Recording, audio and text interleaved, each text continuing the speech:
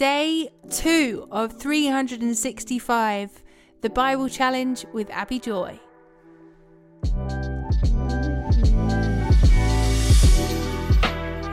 Psalm 2, verses 1 to 12.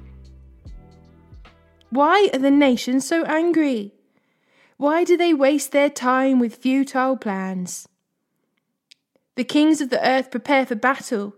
The rulers plot together against the Lord and against his anointed one.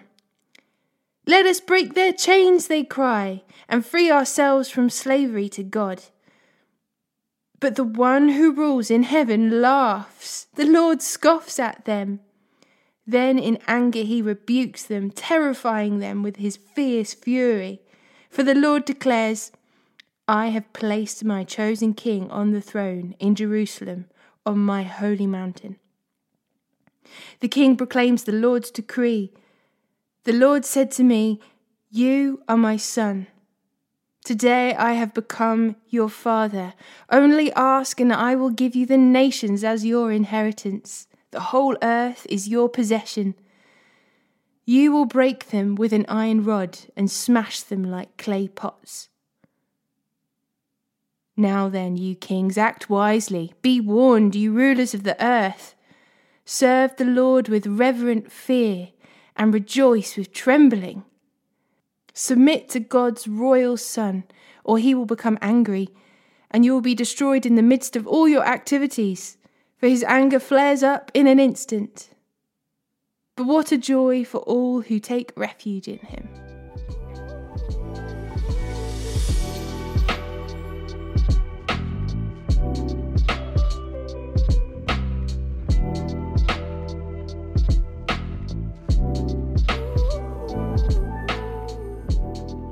Matthew 2, verses 1 to 18. Jesus was born in Bethlehem in Judea during the reign of King Herod. About that time, some wise men from eastern lands arrived in Jerusalem, asking, Where is the newborn King of the Jews? We saw his star as it rose, and we have come to worship him. King Herod was deeply disturbed when he heard this, as was everyone in Jerusalem. He called a meeting of the leading priests and teachers of religious law and asked, Where is the Messiah supposed to be born? In Bethlehem, in Judea, they said, for this is what the prophet wrote. And you, O Bethlehem, in the land of Judah, are not least among the ruling cities of Judah, for a ruler will come from you, who will be the shepherd for my people Israel. Then Herod called for a private meeting with the wise men, and he learned from them the time when the star first appeared. Then he told them, Go to Bethlehem and search carefully for the child, and when you find him, come back and tell me so that I can go and worship him too. After this interview, the wise men went their way, and the star they had seen in the east guided them to Bethlehem. It went ahead of them and stopped over the place where the child was. When they saw the star, they were filled with joy. They entered the house and saw the child with his mother, Mary, and they bowed down and worshipped him. Then they opened their treasure chests and gave him gifts of gold, frankincense, and myrrh. When it was time to leave, they returned to their own country by another route, for God had warned them in a dream not to return to Herod. After the wise men were gone, an angel of the Lord appeared to Joseph in a dream. Get up, flee to Egypt with the child and his mother, the angel said. Stay there until I tell you to return, because Herod is going to search for the child to kill him. That night, Joseph left for Egypt with the child and Mary, his mother, and they stayed there until Herod's death. This fulfilled what the Lord had spoken through the prophet. I called my son out of Egypt. Herod was furious when he realized that the wise men had outwitted him. He sent soldiers to kill all the boys in and around Bethlehem who were 2 years old and under, based on the wise men's report of the star's first appearance. Herod's brutal action fulfilled what God had spoken through the prophet Jeremiah. A cry was heard in Ramah, weeping and great mourning. Rachel weeps for her children, refusing to be comforted, for they are dead.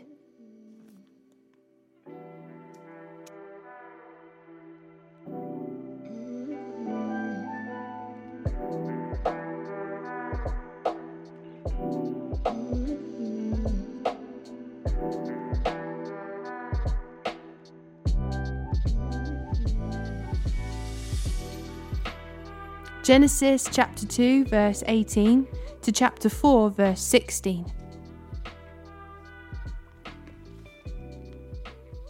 Then the Lord said, "It is not good for man to be alone. I will make a helper who is just right for him." So the Lord formed from the ground all the wild animals and all the birds of the sky. He brought them to the man to see what he would call them, and the man chose a name for each one. He gave names to all the livestock, all the birds of the sky, and all the wild animals. But still there was no helper just right for him. So the Lord God caused the man to fall into a deep sleep. While the man slept, the Lord God took out one of the man's ribs and closed up the opening. Then the Lord God made a woman from the ribs, and he brought her to the man. "At last," the man exclaimed, "this one is bone of my bone and flesh from my flesh. She will be called woman, because she was taken from man." This explains why a man leaves his father and mother and is joined to his wife, and the two are united into one. Now the man and his wife were both naked, but they felt no shame. The serpent was the shrewdest of all the wild animals the Lord God had made. One day he asked the woman, "Did God really say you must not eat the fruit from any of the trees in the garden?" "Of course we may eat the fruit from the trees in the garden," the woman replied. "It's only the fruit of the tree in the middle of the garden that we are not allowed to eat. God said, 'You must not eat it or even touch it. If you do, you will die.'" "You won't die," the serpent replied to the woman. "God knows that your eyes will be opened as soon as you eat it, and you will be like God, knowing both good and evil." The woman was convinced. She saw that the tree was beautiful and its fruit looked delicious, and she wanted the wisdom it would give her, so she took some of the fruit and ate it. Then she gave some to her husband who was with her, and he ate it too. At that moment their eyes were opened, and they suddenly felt shame at their nakedness. So they sewed fig leaves together to cover themselves. When the cool evening breezes were blowing, the man and his wife heard the Lord God walking about in the garden. So they hid from the Lord God among the trees. Then the Lord God called to the man, "Where are you?" He replied, "I heard you walking in the garden, so I hid. I was afraid because I was naked." "Who told you that you were naked?" the Lord God asked. "Have you eaten from the tree whose fruit I commanded you not to eat?" The man replied, "It was the woman you gave me, who gave me the fruit, and I ate it." Then the Lord God asked the woman, "What have you done?" "The serpent deceived me," she replied. "That's why I ate it." Then the Lord God said to the serpent, "Because you have done this, you are cursed more than all the animals, domestic and wild. You will crawl on your belly, grovelling in the dust as long as you live, and I will cause hostility between you and the woman, and between your offspring and her offspring. He will strike your head, and you will strike his heel." Then he said to the woman, "I will sharpen the pain of your pregnancy, and in pain you will give birth, and you will desire to control your husband, but he will rule over you." And to the man he said, "Since you listened to your wife and ate from the tree whose fruit I commanded you not to eat, the ground is cursed because of you. All your life you will struggle to scratch a living from it. It will grow thorns and thistles for you, though you will eat of its grains. By the sweat of your brow you will have food to eat, until you return to the ground from which you were made, for you were made from dust, and to dust you will return." Then the man, Adam, named his wife Eve, because she would be the mother of all who live. And the Lord God made clothing from animal skins for Adam and his wife. And the Lord God said, "Look, The human beings have become like us, knowing both good and evil.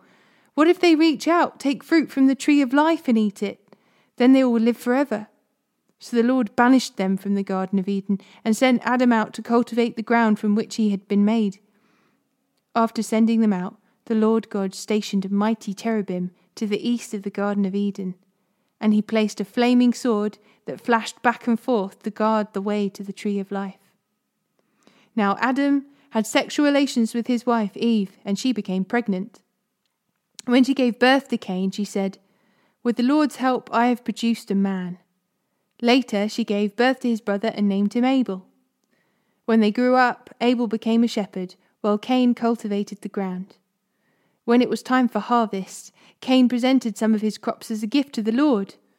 Abel also brought a gift, the best portion of his firstborn lambs from his flock. The Lord accepted Abel and his gift, but he did not accept Cain and his gift.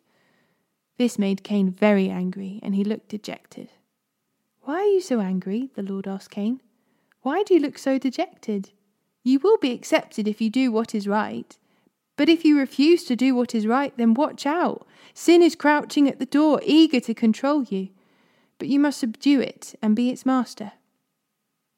One day, Cain suggested to his brother, "Let's go out into the fields." And while they were in the field, Cain attacked his brother Abel and killed him. Afterward, the Lord said to Cain, "Where's your brother? Where is Abel?" "I don't know," Cain responded. "Am I my brother's guardian?"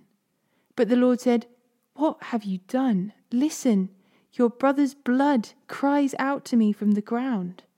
Now you are cursed and banished from the ground, which has swallowed your brother's blood.